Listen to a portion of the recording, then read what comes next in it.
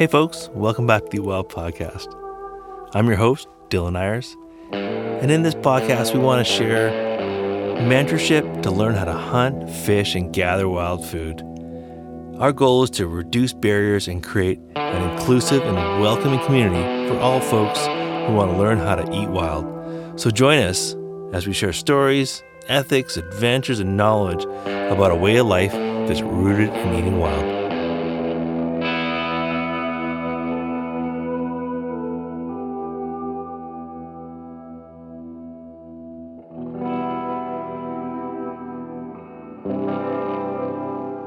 Hey folks, welcome back to the Wild Podcast. All right, so I was kind of all set to launch my sheep hunting, call it the Ram-tastic Adventure sheep hunting podcast series. And if you follow me on social media, you'll know that we had an awesome sheep hunting adventure. And I was just about to drop that, but on my way back from elk hunting, I saw this post on social media, and it was of 7 illegal rams that had come in to the Conservation Officer Service already this year. And as it turns out, there's about 12 illegal rams that have been shot this year. So that's concerning for so many reasons, and that's what this podcast is about. So before I get into celebrating sheep hunting and storytelling about how awesome sheep hunting is and how much fun it can be, I think it's important to recognize how challenging it can be and the conservation impacts of the illegal sheep harvest, and I also think the larger impacts in terms of the sustainability of the hunt, whether both socially and from a conservation perspective, but certainly with that level of error, it's concerning, and I think it brings up a lot of questions. Is that why is there such a high percentage of illegal animals being killed in a relatively small hunt with relatively small participation?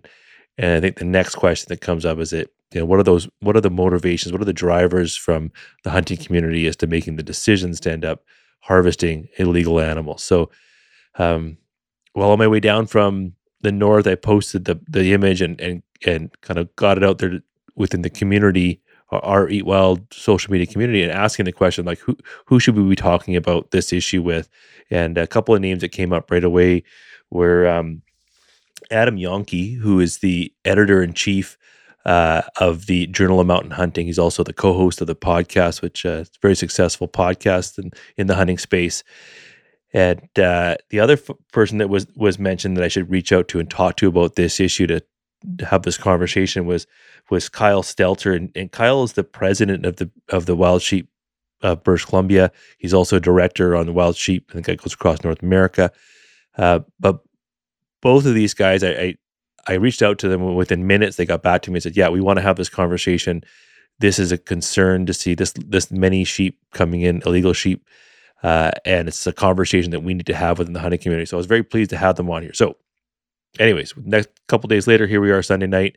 They're coming on to join us for this conversation, and I think it's an important one that we need to have as a hunting community. I think it touches on a number of themes, talks a little bit about the increase in overall hunting numbers in BC. It also talks about the different motivations that sort of new hunters may have as far as achievement and challenge as it relates to hunting, and some interesting things to dive into here. So the conversation, I think, is really valuable, and I hope you enjoy it. Now, before we get started, we do have a sponsor. I want to recognize West Coast Kitchen. They do backpack food for us, backpack hunters and sheep hunters, and they create a whole food product, and they dehydrate it, put it in a bag so you can enjoy it on your backcountry adventures. And their food's amazing. It sustains me on my long adventures where I really need my body to perform. And overall, it's a super good product. And if you want to go to their website, you can put Eat Wild into their discount code and you'll get a discount. I think it's 10%. Anyways, awesome product. Happy to promote them on the podcast. All right, let's get into it.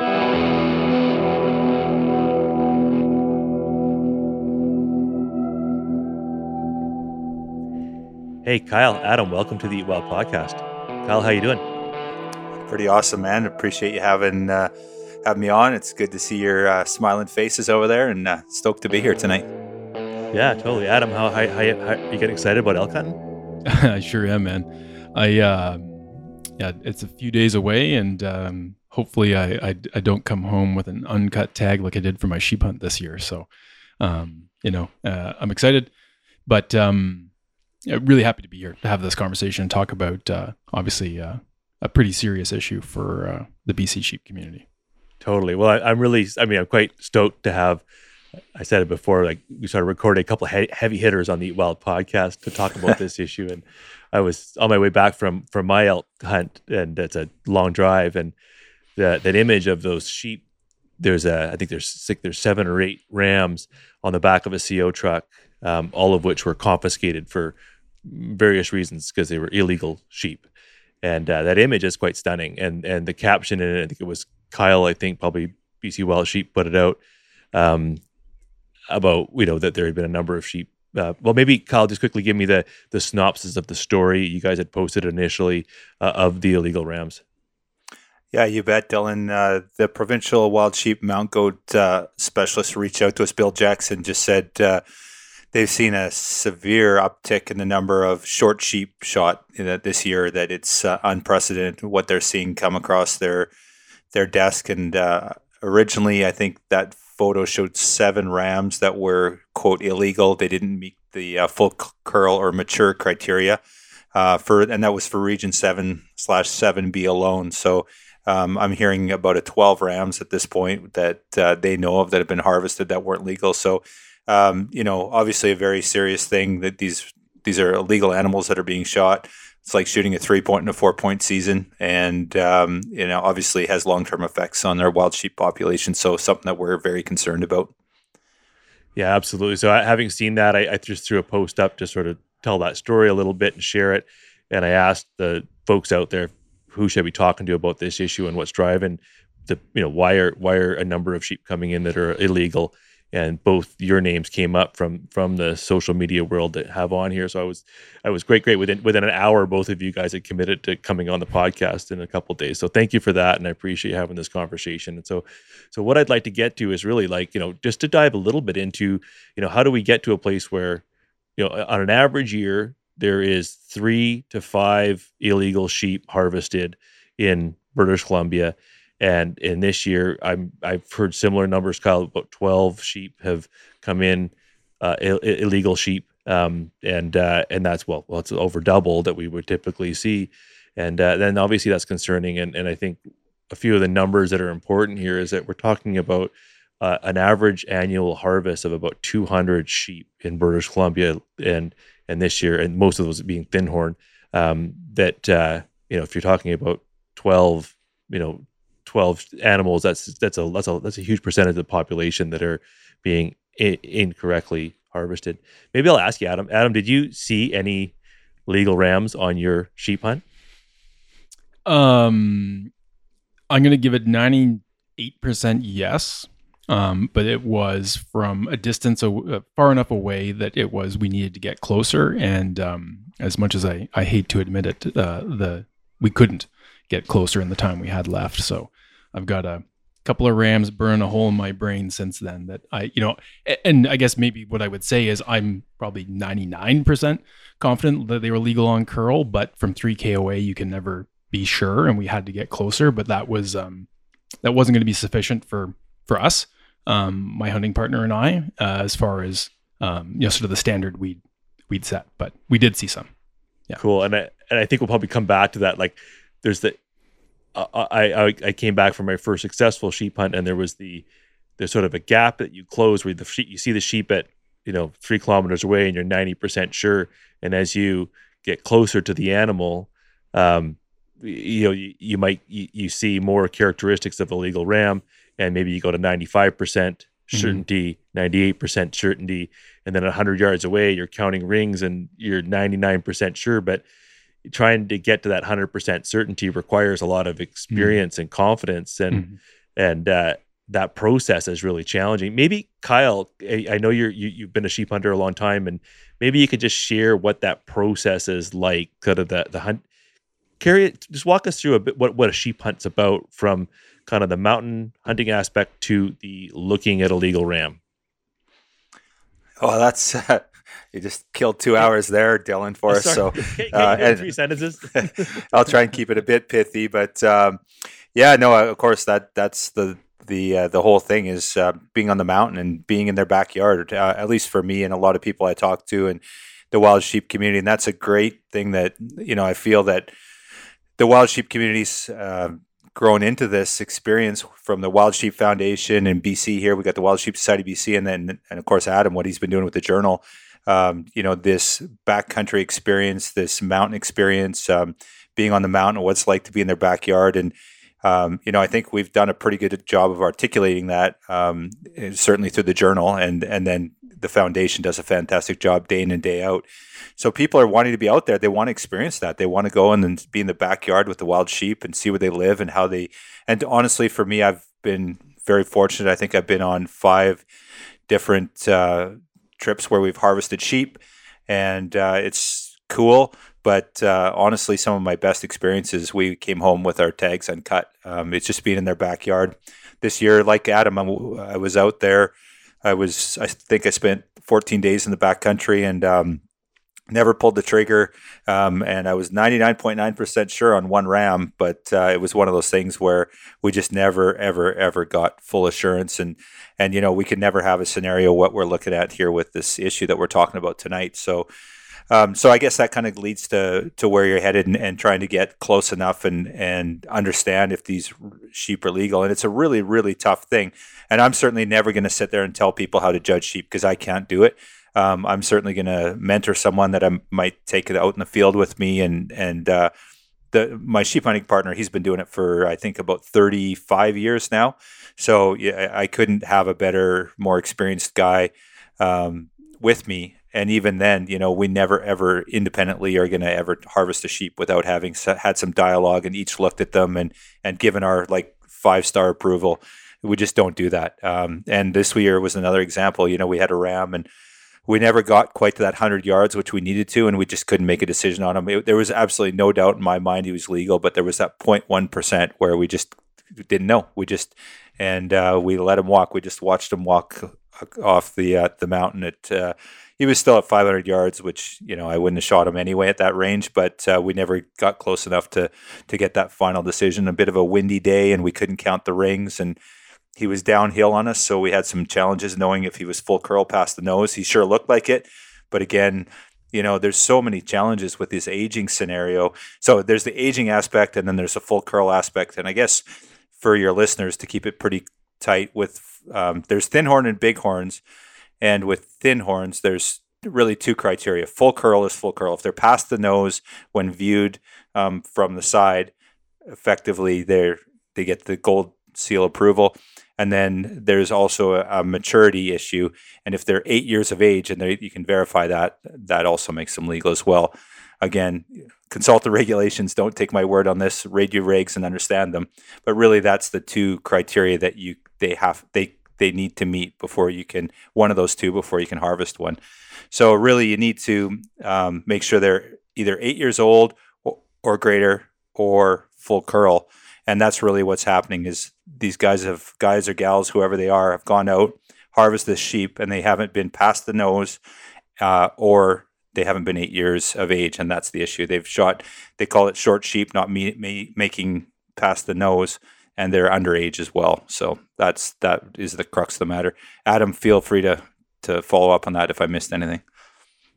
No, I mean, I think you nailed it. I mean, as far as, Dylan, I'm not sure what the level of experience will be to a certain proportion of the audience, right? But when it's described that way, it sounds, reasonably straightforward, right? It's like, whatever. You see the rings, you see past the nose. Well, if you look at enough sheep horns, you know that, I mean, yours is a great example, right? You're the gentleman's ram. There had a lot of character, had a lot of coloration that made it, a challenge to age, and you guys did a damn great job of doing that, right? Some sheep it couldn't be easier, right? Mm-hmm. So it is, like Kyle said, you read the regs, you look at the pictures in the regs, and you're like, oh, come on, how hard can this be? And then you get out there, and it's a hell of a lot tougher, then it and maybe that's a great thing, right?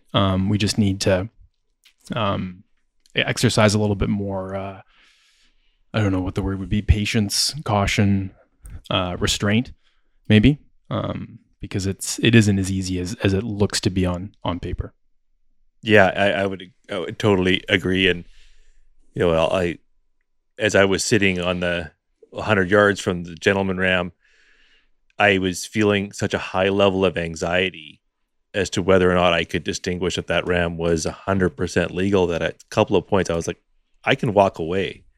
I can just walk away, and I don't have to deal with this anxiety anymore to try and see this through. And that in itself is so, like, I think that's such an interesting conversation around like that uncertainty and anxiety that it builds. Like, why would you put yourself through that? And I think we'll talk about that later, about some of the motivations around like why we find ourselves sort of going through this. And I think that's an important conversation. But that's a great start. Let me just throw out a few stats out of interest, and I think this is kind of neat.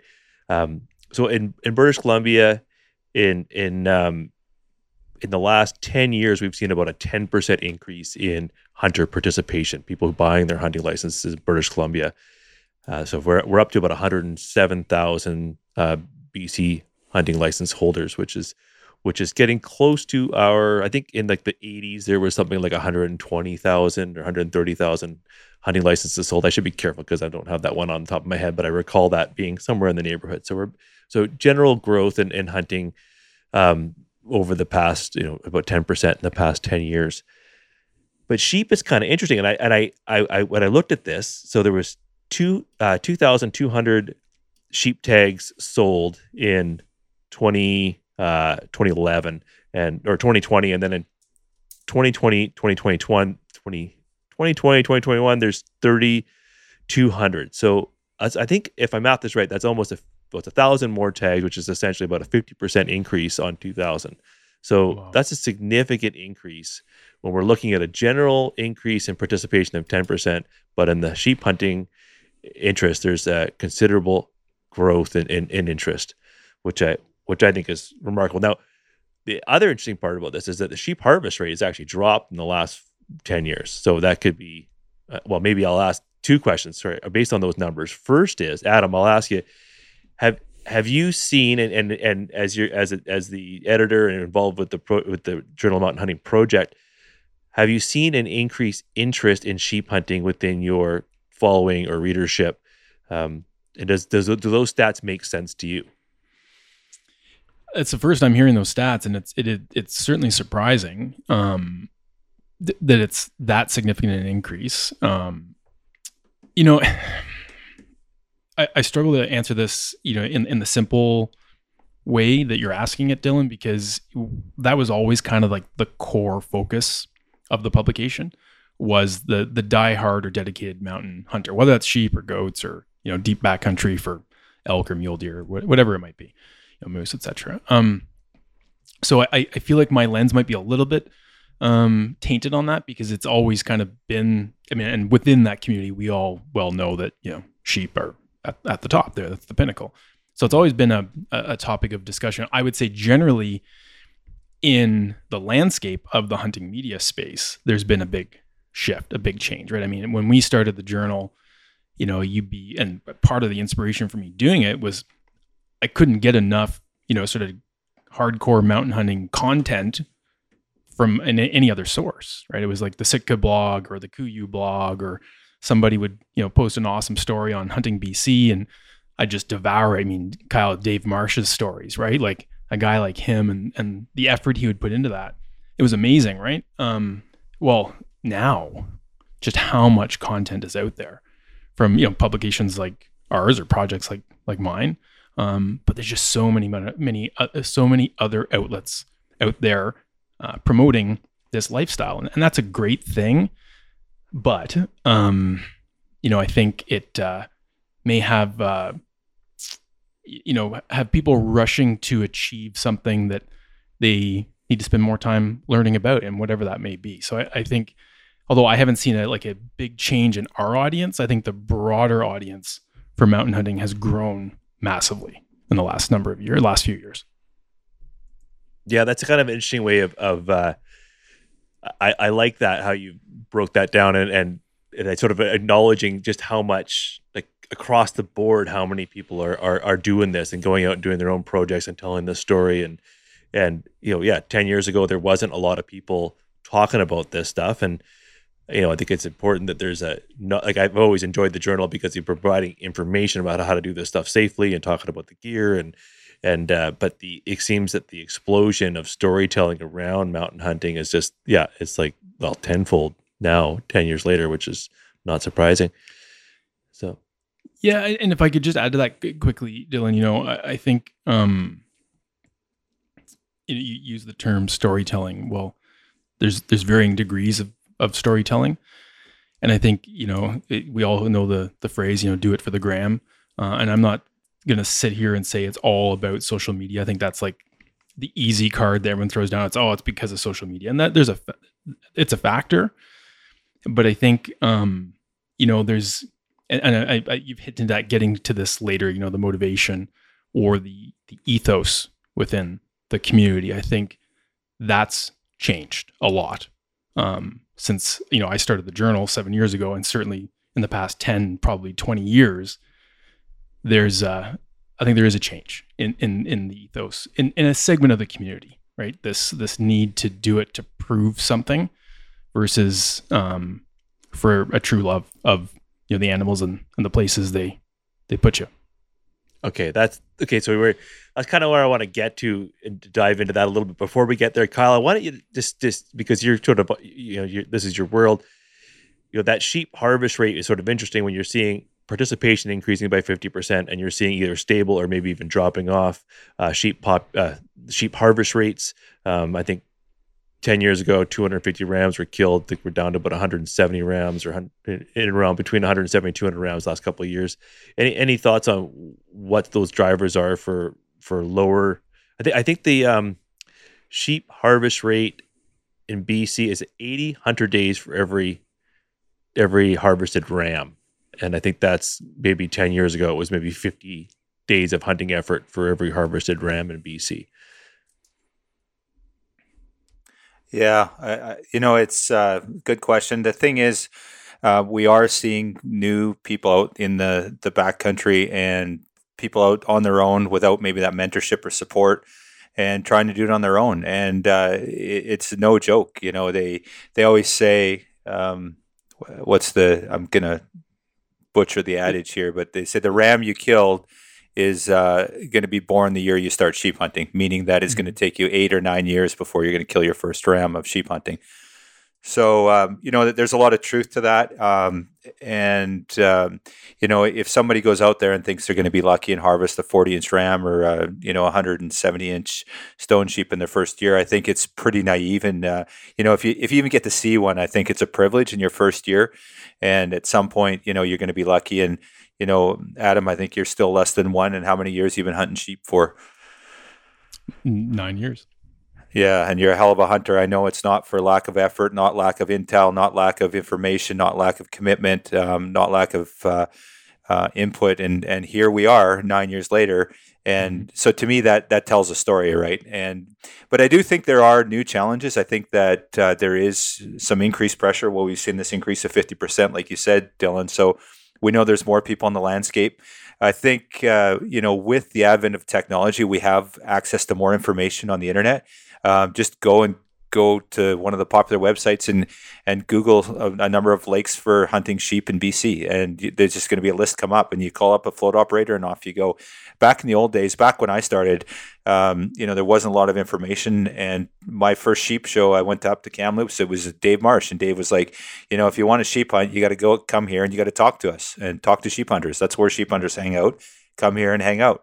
And that's where I got my first X on the map or whatever. I guess I didn't get that, but somebody said, go check this out. And, I was lucky and we got into sheep and it was fantastic. So I think that, things have changed a little bit with technology and information. And, you talked about, is it easier to harvest a sheep? I think that we have all the resources that should make it easier, but I believe now it's much harder. With increased pressure and maybe also expectations. And I think you just got to be more resourceful now. If you think you're going to fly into your local lake and hike for half an hour off the lake or half a day and get a sheep, you're probably going to have to hike 2 or 3 days if you're going to be successful or have success. So yeah, that's kind of my thoughts on it, Dylan. Yeah, then you got to have the weather, and then you got to have sheep show up, and all these other factors that make it extremely difficult. So that was my question. You kind of answered my first question, which is sheep hunting easier than ever?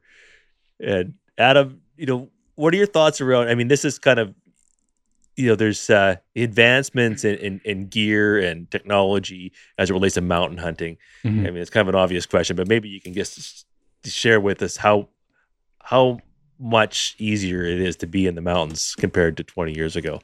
Oh yeah. I mean, it's, I didn't grow up a mountain hunter. I'm from, pardon me, Eastern Ontario. So I can't speak to 20 years ago. I can certainly speak to 10 plus years ago.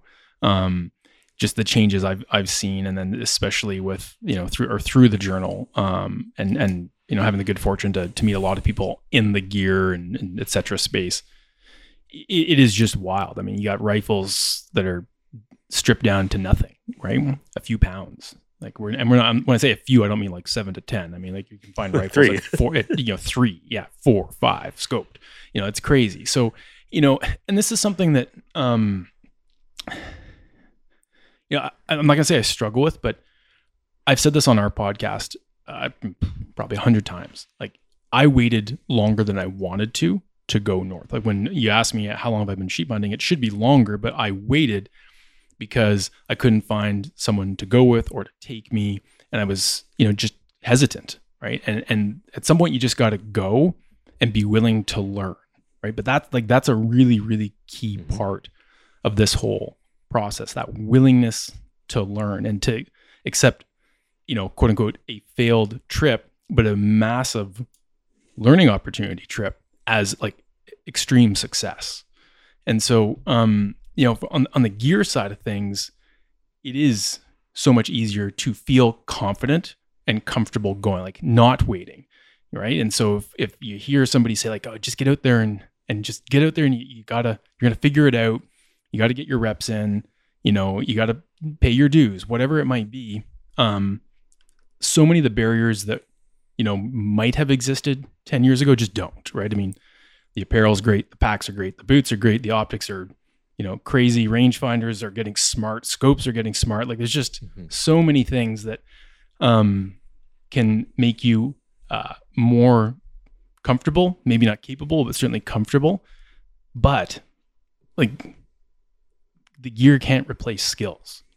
And I think that's, a huge, huge part of this problem, right? Is that we are, constantly spoon-fed gear, and shoot, I'm part of that, right? Through our publication, we talk about gear a lot, like you said, Dylan, but there's just no replacement for skills, right? Like, how many times have we all heard the story, guy in, denim, cowboy boots and a plaid shirt and riding a horse and still gets it done, So, the gear is, such a part of this community, but it's not what makes this community.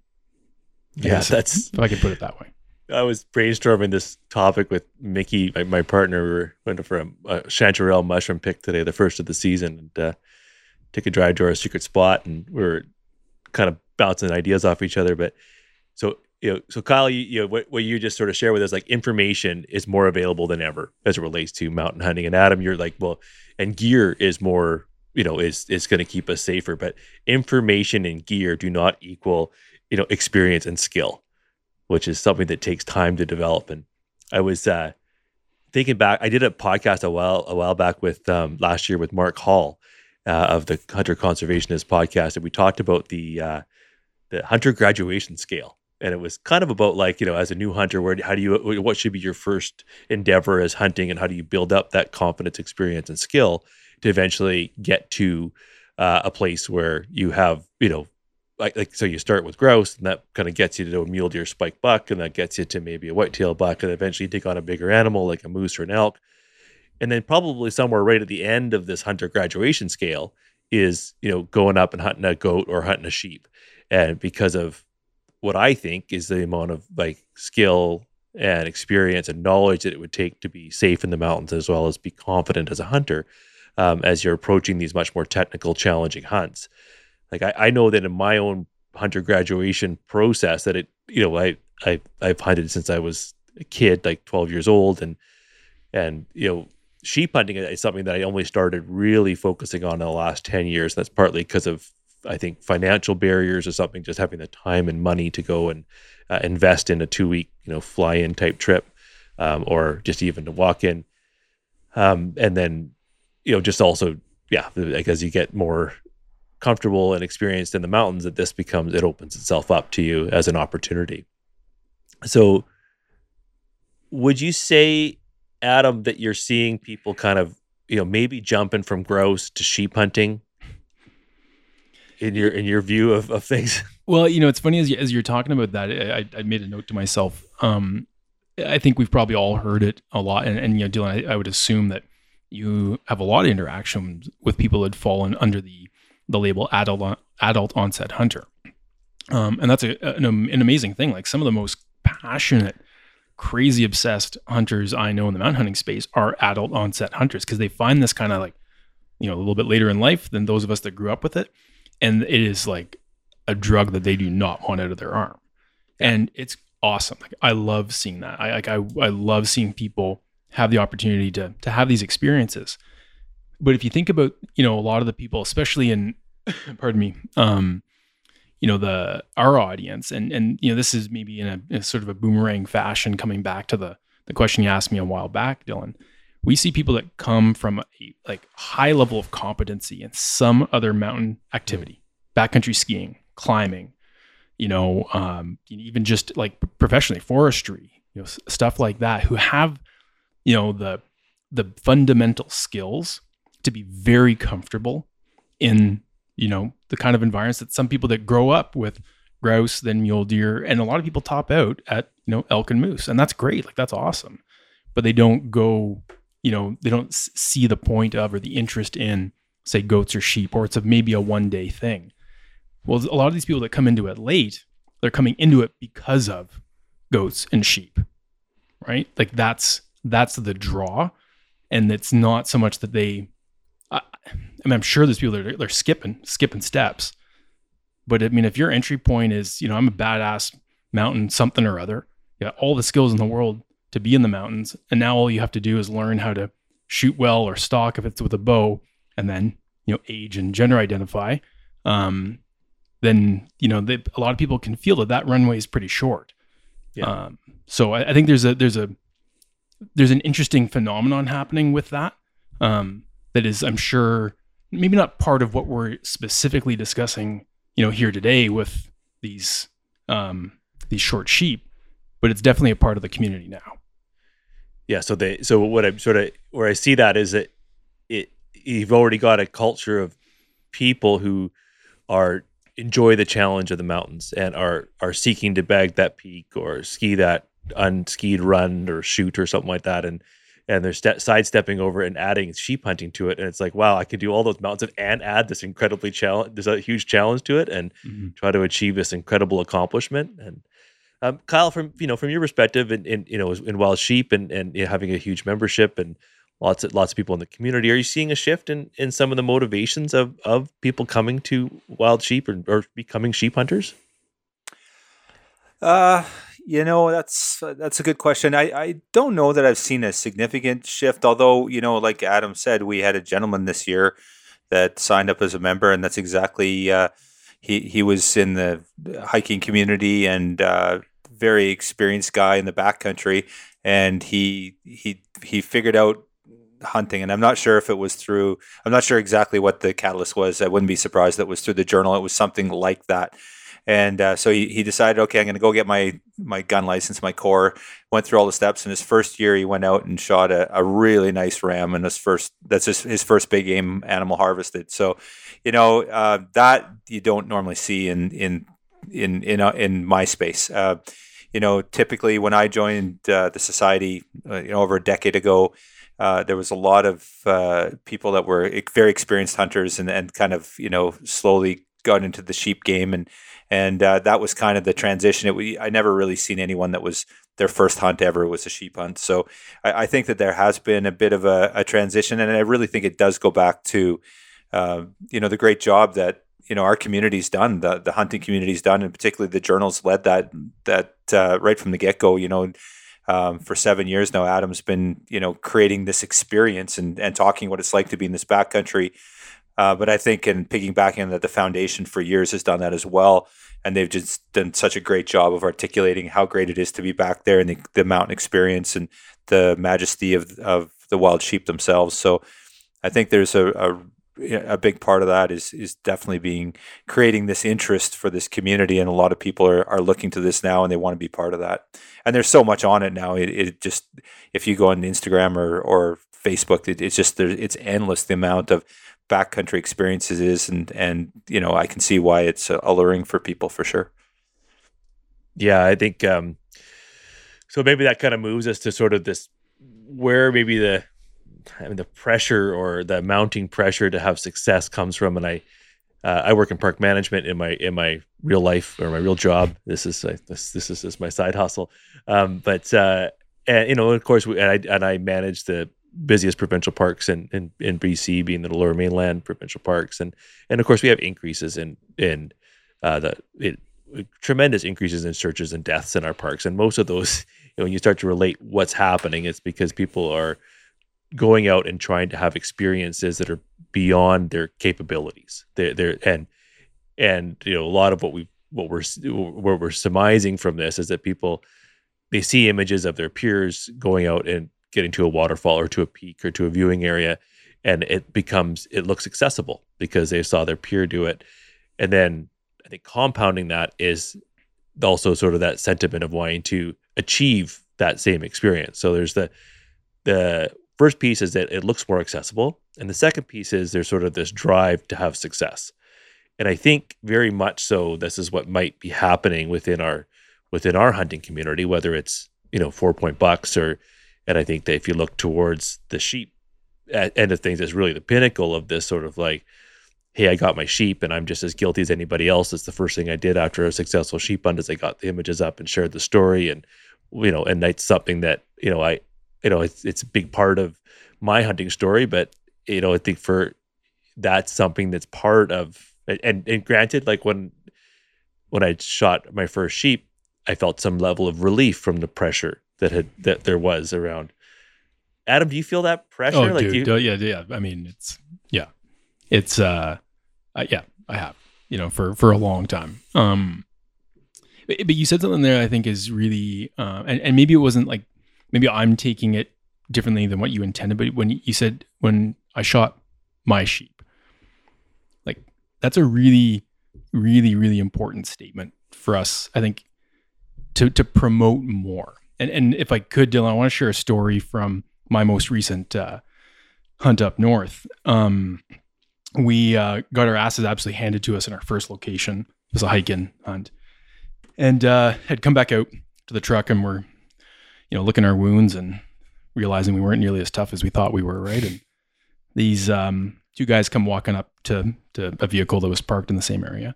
And it was a father-son. And Kyle, I've been meaning to ask you, because I'm going to bet you'll know the guy. I won't share his name on here, but he's wearing a WSSBC hat.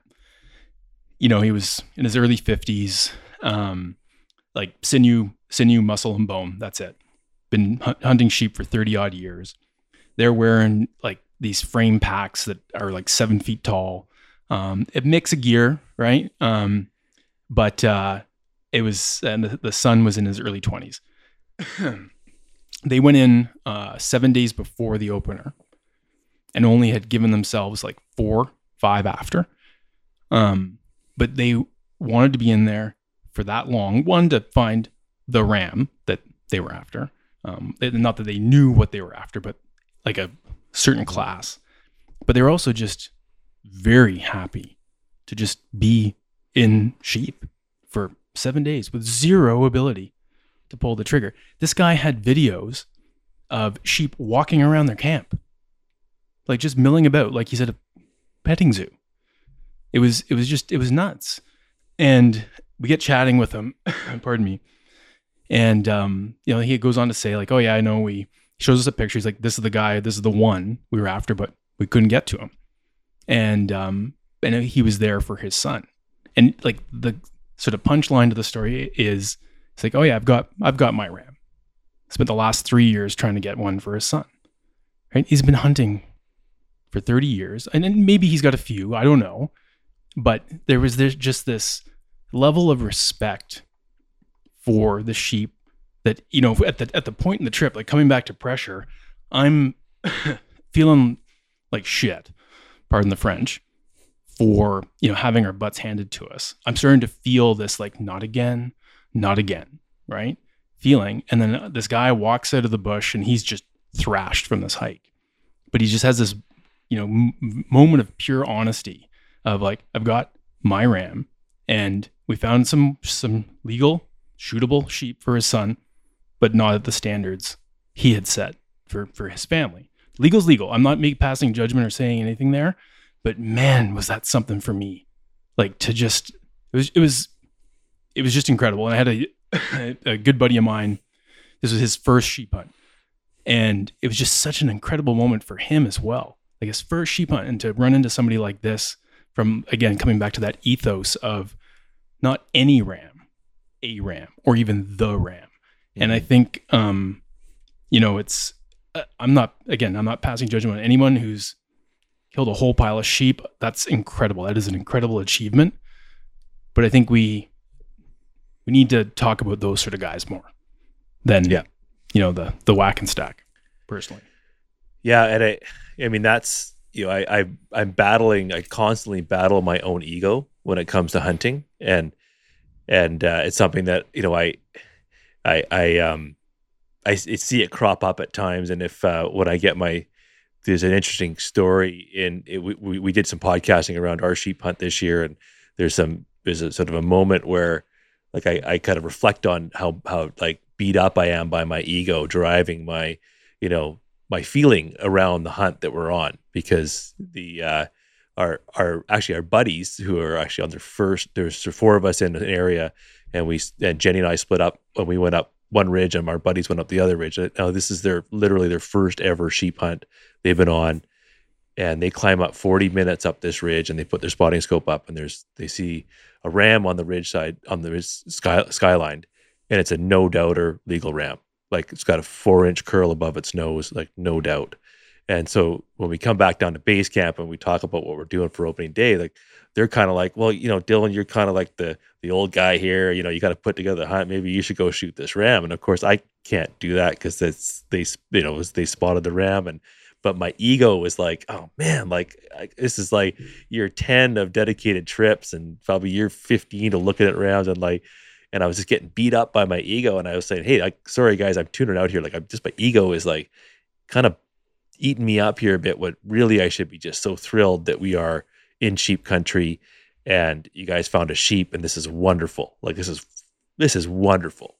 And spending more time in that space of like checking the ego, and this is wonderful, this experience. And I love that story, Adam, because that dude is like in that wonderful headspace. Like he's, and you know, and meanwhile you're kicking rocks, and it's just like, no, like we're so privileged to be here, you know?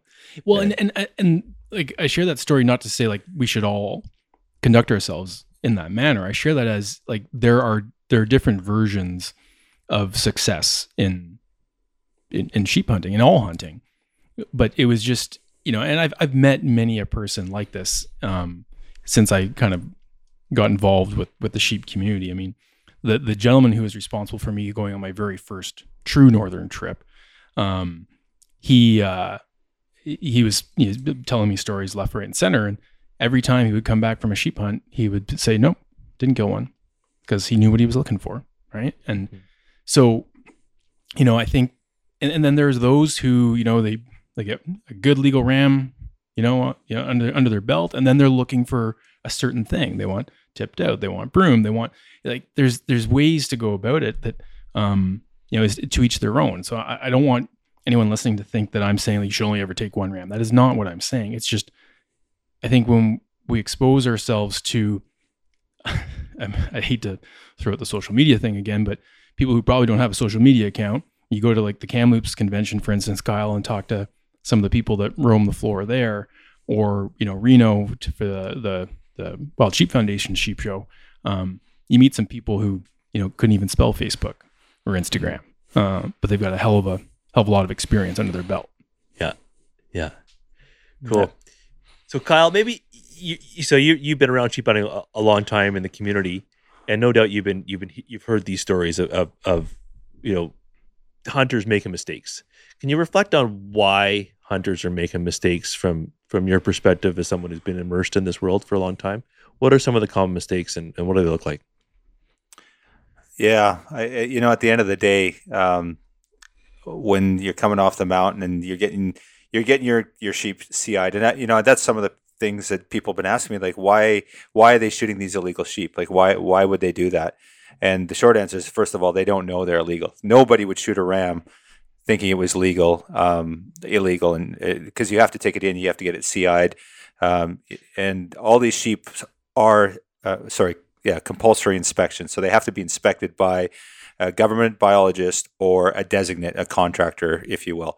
So they have to go through this inspection process, and then they get plugged. And the Wild Sheep Foundation provides what's called plugs to every single sheep hunting environment or area in North America. In the world, actually, they provide these plugs, and what they do is they drill a hole in the horn, and the plug goes in, and basically it stops the illegal trade of sheep going across borders. Or if you don't have a plug, that sheep is illegal. It's been poached at some point. So it needs to have a plug to be, quote, certified by these government biologists. So every sheep that you have has to go through a compulsory inspection. So nobody's ever going to pull a trigger on an illegal ram unless they're just outright poaching. I guess it probably does happen, but I'm not familiar of any cases of that. So with regards to, how does this happen? At the end of the day, I think there maybe is a lack of education or a lack of certainty about pulling the trigger. And that's one of the things that we really advocate through the society is aging sheep and making sure that that they're legal. And, it's interesting. This year is a bad year for us, knowing that we have 12 underage rams that were harvested. But we've probably done more outreach this year about sheep and about aging and about how important it is. Adam, he through the Journal, you guys did a great job. Clay did a seminar earlier. Clay Lancaster, a renowned guide in the guide outfitting community, did a great video on it. You guys shared it. We shared it through our convention, through our social media channels. We've had horn aging through the regional biologists on our network. Now, the one component that's been missed the last 2 years, and I'm not going to attribute this year to that, is we normally have horn aging at our sheep show, and in Kamloops, we didn't do that this year because of COVID, we were canceled. So obviously this is not directly tied to it. We get maybe 50 people or 100 people to our seminars, less than 100 for sure. So that's really not the issue. So why is this happening? I think, there is a huge motivation for people to go out there and kill a sheep. For me, like I said, I've been very blessed. I've been able to hunt with a very experienced guy that has spent years doing this. And he did teach me about patience and about, not being quick to pull a trigger. And there's many a ram over the years that we've let walk off the mountainside because we just weren't sure. We counted 8 and we were sure there were 8. We both thought there were 8. We kind of have this rule, and this is our personal hunting rule, but unless we can confirm 9, we wouldn't even think about pulling the trigger. So if we count a ram and we see 8 rings, unless he's well past his nose, of course, then it's a no-brainer. But that in itself too is challenging, Dylan. And I know we got to be respectful of your time tonight. But a lot of people will judge rams and they'll say, "Yeah, he was full curl," but there's a whole bunch of factors that go into that. And as we know, it's not simple. Depending on your perspective, if you're above the ram or below the ram, all of it changes. And there's been many a ram that we've passed that we look at him and he's standing up there on the hill and he's above us and he looks well past his nose, but being at a 20 degree or 15 degree angle at that ram, we just can't verify that he actually is above his nose because it has to be looked at from a level perspective. So yeah, a lot of factors go in, and it's one of the hardest things to do for sure. It's not simply looking and counting 4 points. If you're counting those rings and you're not sure, you shouldn't even be thinking about going after them. So, I think one of the things, I guess what your question is, what's the change? It's always been hard. There's no question. It's always been hard to judge a ram. That hasn't changed. I think what's happened is Maybe the pressure's higher. And I think that mentorship piece is a big part of it. Having someone in the field and having someone there to support you. And if you got a great mentor, it really, really helps a lot. I know there's a lot of people that go out on their first hunt and they're by themselves and they're still successful. I'm not saying you can't do it, but I think having that mentorship piece is a really big part of it. Yeah, no doubt. And I think it kind of comes back to either the hunter graduation scale, which sort of implicitly has that mentorship support. The part that kind of interests me, if you nothing's 100% in hunting. Whether if you're hunting 6-point bull elk, you're sure there's 6 points there, but you count them again, and then you pull the trigger. As you get more experience, maybe instead of counting 10 times, you count 3 times, and you get more and more comfortable, right? And I think that's this year more than ever. I felt more comfortable aging rams, and partly actually there was some great education tools from Wild Sheep for sure. I think I did look at the Clay Lancaster talking about aging rams using the Crown method. That was a really great tool to add to my knowledge base around aging sheep. But ultimately, it's just you just got to see a lot of sheep, and it's 10 years worth of sheep for me has made me more comfortable. And the more time you sit with sheep and look at sheep, you get more comfortable. So I couldn't imagine getting to the place where I'm feeling that 90, 95 to 98 to 99.99.9 to 100%. I think that'd be really hard to get there in my early years of sheep hunting. And I can get to 98, I can get to 97, 98, but I think at the end of the day, there's a gap there that you kind of, and I think what must be happening is people are thinking that they're looking at a legal ram. They're not 100%, because if they were 100%, then it would be a legal ram, and it's not a legal ram. So something's driving them to make up that gap of 2 or 3 or 10% of certainty by pulling the trigger and hoping for the best. And I think that's a reality. And I know I've heard hunters relay that in different concepts, whether it's elk hunting particularly, because I think people see 3 points on the top and they're like, it's got to be legal, bang.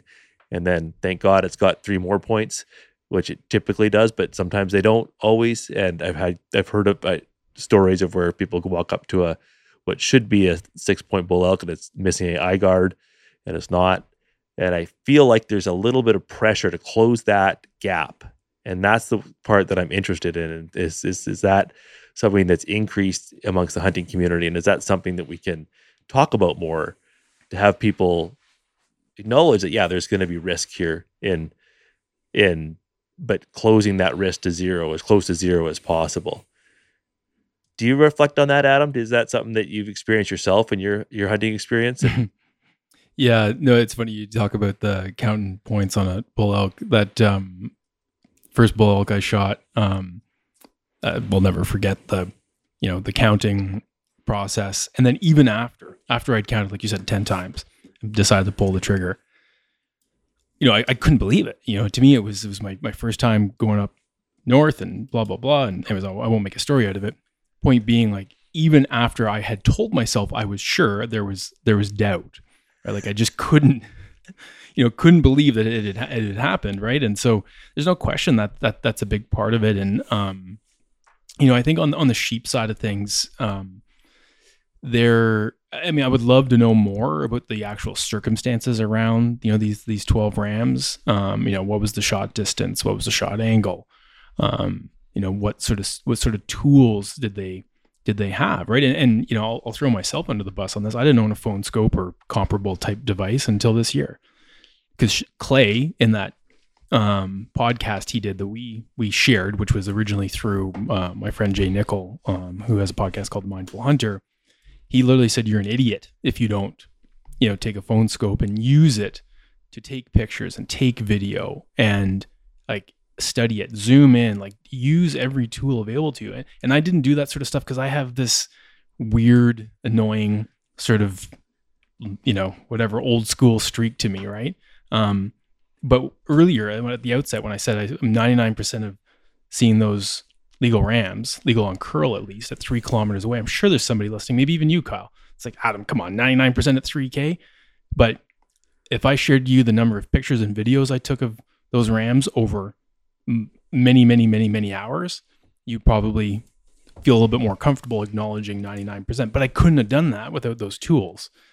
And even, ponying up on glass, like you hear it, you're like, I don't really need it, but it matters. It really does. And I'm not trying to sling gear there, but the tools, it's more about skill, I believe, but there are tools we can use to help close that gap and get those percentages closer and closer to where they need to be, I think.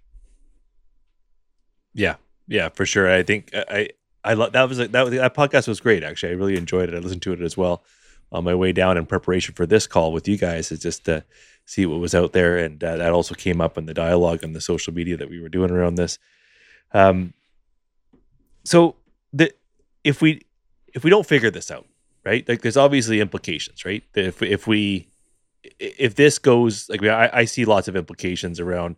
If you have, what amounts to 5 or 10% of your population is illegal harvest out of 200, it's unacceptable, right? And that's not something that we need to address it as a community.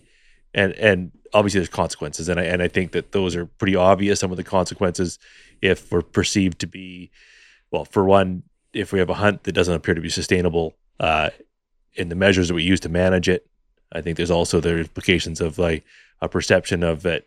If there's a sort of drive for it to be, if there's ego driving these hunts and in pursuit of challenge and accomplishment, and that those are things that I think become the target of folks outside of the hunting community looking at what we do as hunters as and latching to that and saying that's a really negative attribute of what we do, and that can really cause, I think obviously, Kyle, you guys have done a great job recently of sort of advocating for, continued opportunities for hunters and be awareness around folks trying to target the hunting community. How vulnerable do you feel when these types of stories come up as someone who spends their, great deal of their time advocating for continued opportunities to hunt? Yeah, honestly, it's pretty demoralizing, to be honest. It's one of those things that, we have direct control over. It's pretty simple, right? It's just, you just don't pull the trigger. It's just that simple. And I get it. It's tough. It's tough to judge sheep, and it's not an easy thing to do. But at the end of the day, it's something we can control directly, and it does have a conservation effect down the road. And it's certainly a train wreck when it comes to the greater community. Like you said, we're trying to, support this the conservation movement to make sure there's wildlife in the landscape, and when this stuff happens, when we have this high harvest of young rams, it does have a conservation effect. It's not something that is not going to go unchecked, and certainly if we do this every year, it's not sustainable. There's going to be closures. There's going to be we don't know where it's going to go, right? So there's so many people in our community that worked really hard day in and day out, volunteeringly, endless amounts of time, money, and effort to make sure there's wildlife out there. And then, decisions like these it's pretty simple. Like if you will care about the resource, if you care about seeing wild sheep, you'd never want to do something like that. And it's something that it's one of the things I take almost more seriously than my safety when I'm in the backcountry. I would rather fall off the cliff than take a sheep illegally. I just can't imagine anything worse, to be honest. And it's pretty sad when it's pretty straightforward. It's just, if you're not 100% sure, then you shouldn't even be considering it. And it's pretty sad that we were to this point. So yeah, it affects me pretty deeply, and it's something we have to take pretty seriously because it's going to have an effect for sure. Well, Adam, when I said, hey, do you want to come on the podcast and talk about this? You got back to me in 30 seconds. Says, I'll make time for this. So where's your head at when you saw that note come out, or the post come out? Yeah, first off, honestly, it was like, obviously sucks, but it was, my first response was kind of questions, right? What's the context here? Like, this is too much. There's no question. This is too much. This is, a large increase from what is typical. But you put it really well, right, Dylan? Like, nobody willingly walks a ram into getting in for the CI process thinking that they're going to get it taken away, right? So there's a lot at stake. I should answer that part of it. There's a lot at stake here, right? Are we going to lose opportunity? Are we going to lose more of the I don't like to use the term, but I will because I think it applies here, the social license side of, our ability to hunt sheep. We know, I mean, Kyle, may be worth talking about the Act Now campaign and why that's something that, WSSBC has been so vocal about.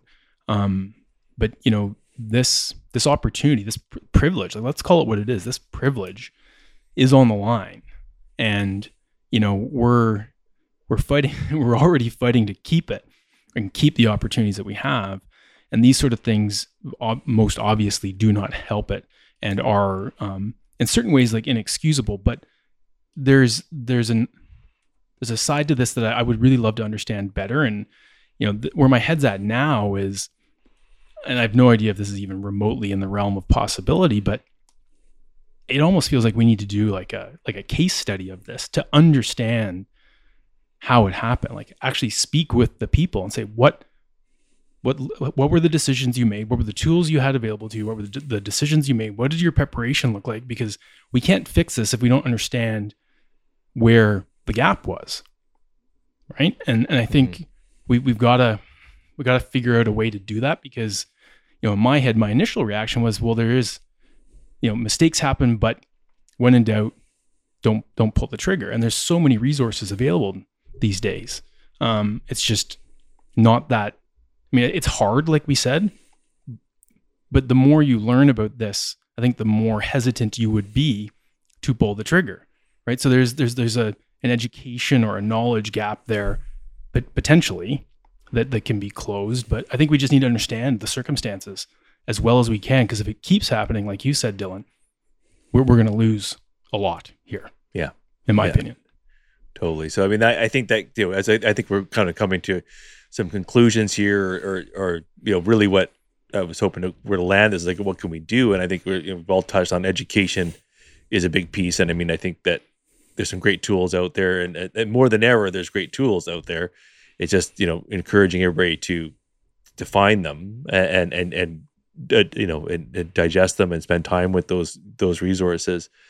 But I think the other thing is just talking about it. And I think that starting this conversation that we're having, and hopefully others, that it helps people understand how hard it is to age rams and the process that it takes and the need for mentorship that Kyle, you've talked about having the benefit of having a mentor sent next to you. And I can't tell you how many times I've looked at sheep going, I just wish I had somebody next to me that's looked at rams for 35 years. Like, man, I've ever feel like that so many times, like trying to figure it out. And so, I mean, those are all things. I mean, like the other thing that I think we'll kind of end on this is like, there is this social media push for accomplishment, right? To meet this challenge and have this, like, to have this accomplishment in your hunt, as a hunter. And I think one thing that we need to continue to talk about, and I think, Adam, that story of the guy coming out of the woods just with a big smile on his face, like, we got to continue to tell that story and create language and stories around the experience and the privilege of being able to go sheep hunting, and what that brings without a sheep. This does not need to be an accomplishment to kill something. The accomplishment is surviving for 10 or 12 days in the mountains in British Columbia. And if you can do that, you're a sheep hunter, That's right. Like, you don't need to kill anything. Like, yeah. I know lots of sheep hunters that never killed a sheep, and now they're retired because they can't do it anymore. But they were so happy that they were able to hunt sheep for 10 years. And the only advice they ever gave me is they say, start young, because you're going to love it, and you're only going to be able to do it until you're, I think, maybe 45, because I don't feel like I'm feeling pretty beat up right now.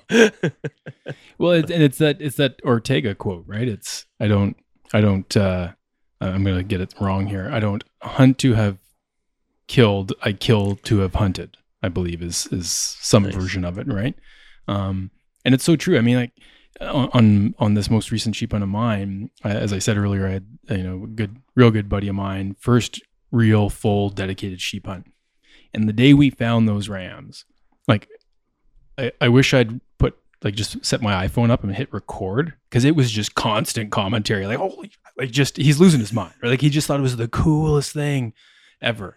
And it's for sure legal, it's for sure, like, he's just like, the level of excitement was incredible. And I was excited, like, don't get me wrong, I was very excited. but just to like that part of the experience. I mean, he turned to me when we decided to move to where we needed to move to make our play, which ended up not panning out, as I said earlier. But he turned to me and he's like, man, like I feel like we've achieved everything we needed to here. He's like, I'm in for the long haul. Like, let's get this done. But if this was the last day, he's like, this has been the best hunt of my life. And, that's, I think pretty meaningful, right? And like, don't get me wrong. Like, yes, we all want to cut a tag every once in a while, but, there's a lot more to this, and there's a lot more at stake than just notching tags and posting pics and whatever else may be involved with it. So let's just take the pressure off ourselves a little bit and just man, we buy over-the-counter tags and go sheep hunting, man. Nowhere else in North America can you do that. Maybe, Kyle, I'll leave it to you for some sort of final thoughts on this conversation, and we'll wrap things up and then maybe have an offline chat after. Yeah, for sure. The one thing I do think would be helpful for our community, and I see this in other jurisdictions, I see this in Oregon, Arizona does it as well, is if you're going sheep hunting, you get a sheep tag, they basically offer the sheep course where you come in and do some aging. And, I'd actually like to see our government put something in place where, and they do this in Alaska as well for archery. If you want to get an archery tag, you come in and you have to take a training, or you have to challenge a course, and you have to shoot with a level of proficiency that they're comfortable with, and you actually have to pass an exam. I think that's maybe taking it a bit too far with us in BC here, but having some sort of, and we see this problem and it's growing and it continues to be a pervasive problem, is some level of education, and just say before if it's your first time sheep hunting, you go out and you do this course, and maybe it's an online course and maybe it's 30 minutes, but gives you that level of comfort so that you can see the challenges, you can see and kind of see the impact. Because I think a lot of people in our community that go out sheep hunting the first time, they're like, I shot a short sheep, big deal. They don't realize that there's consequences to that on a conservation level. And certainly when we have 12 rams halfway through the season, that has a significant impact that's going to, affect those sheep populations. So I think, I'd like to see that education piece. We do offer a little bit of that. I think we're getting better at it. Like I said, Adam did a great job of sharing that information piece to the journalists here. I think we need more of that. I'd like to see it throughout the community, to be honest with you, that, it doesn't have to be something that's overarching, but just something quick.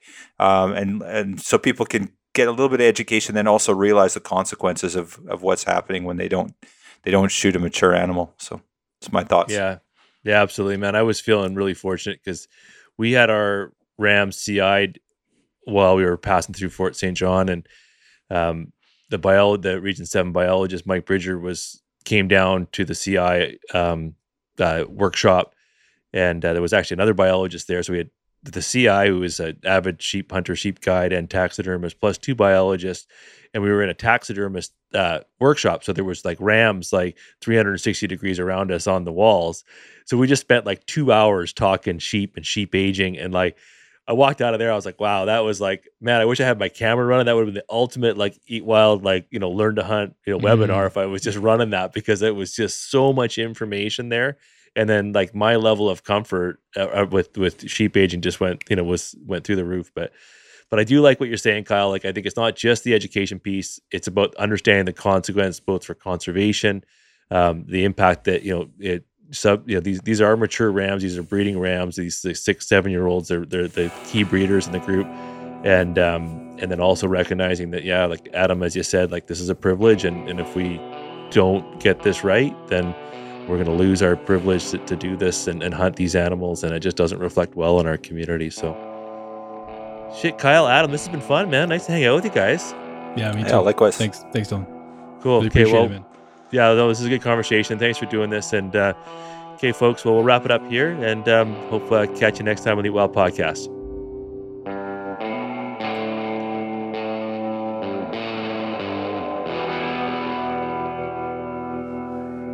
Hey folks, I hope you enjoyed that podcast. Now, we'd love to hear from you. So drop us a question either on our Instagram or email me directly at dylan@eatwild.ca, and we'll do our best to answer that question on our future podcast, or we might even build an entire podcast based on your questions. So thanks for doing that.